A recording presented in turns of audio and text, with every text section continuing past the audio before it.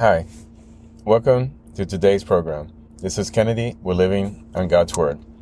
Today we're going to be reading Ezekiel Chapter 14 from the Jesus Bible NIV edition. Review key takeaways and end our session with a prayer. Idolaters condemned. Some of the elders of Israel came to me and sat down in front of me. Then the word of the Lord came to me. Son of man, these men have set up idols in their hearts and put wicked stumbling blocks before their faces. Should I let them inquire of me at all? Therefore speak to them and tell them, this is what the sovereign Lord says.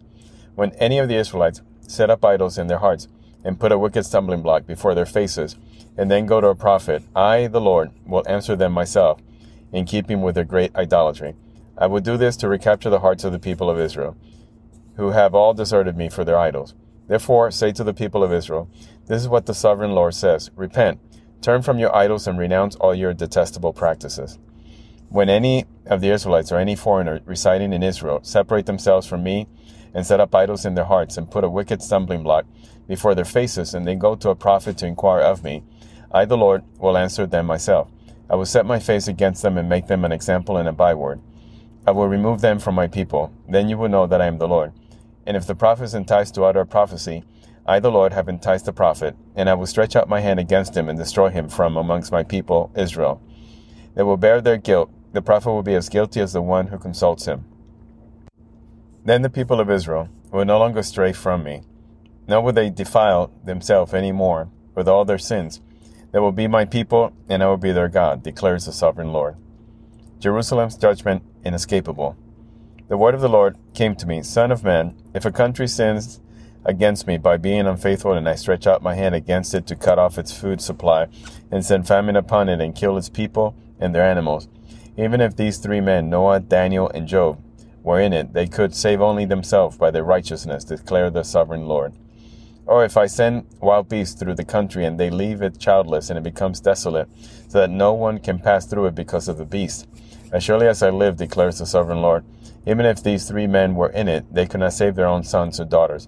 They alone will be saved, but the land will be desolate.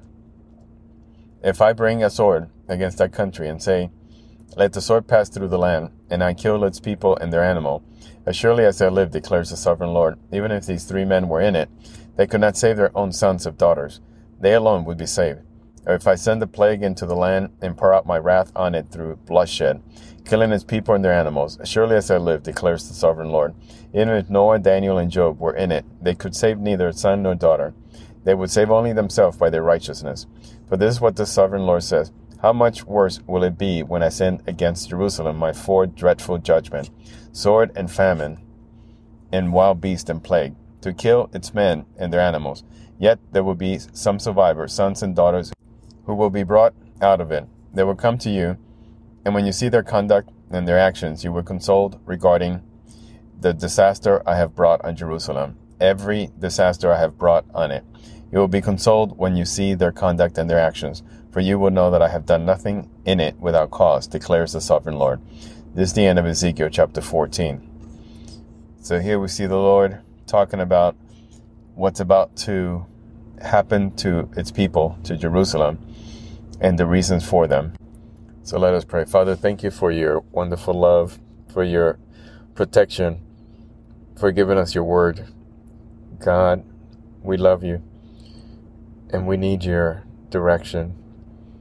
We need you to guide us every single day. We need you to protect us from ourselves, our enemies. Lord, help us be good Christians. Help us show love to others. Help us control and conquer our emotions. Those are the demons inside of us. Help us free the angels and your love towards others. Let us be Christians towards each other. Let our actions and our words speak on our behalf and do well by your side. Lord, we love you. We pray it to you. In Jesus' name, amen. This concludes today's reading interpretation of Ezekiel chapter 14. We hope that you will join us again tomorrow. God bless you. This is Kennedy, your brother in Christ, always. If you feel so inclined, please review and rate this podcast by scrolling all the way down. Thank you.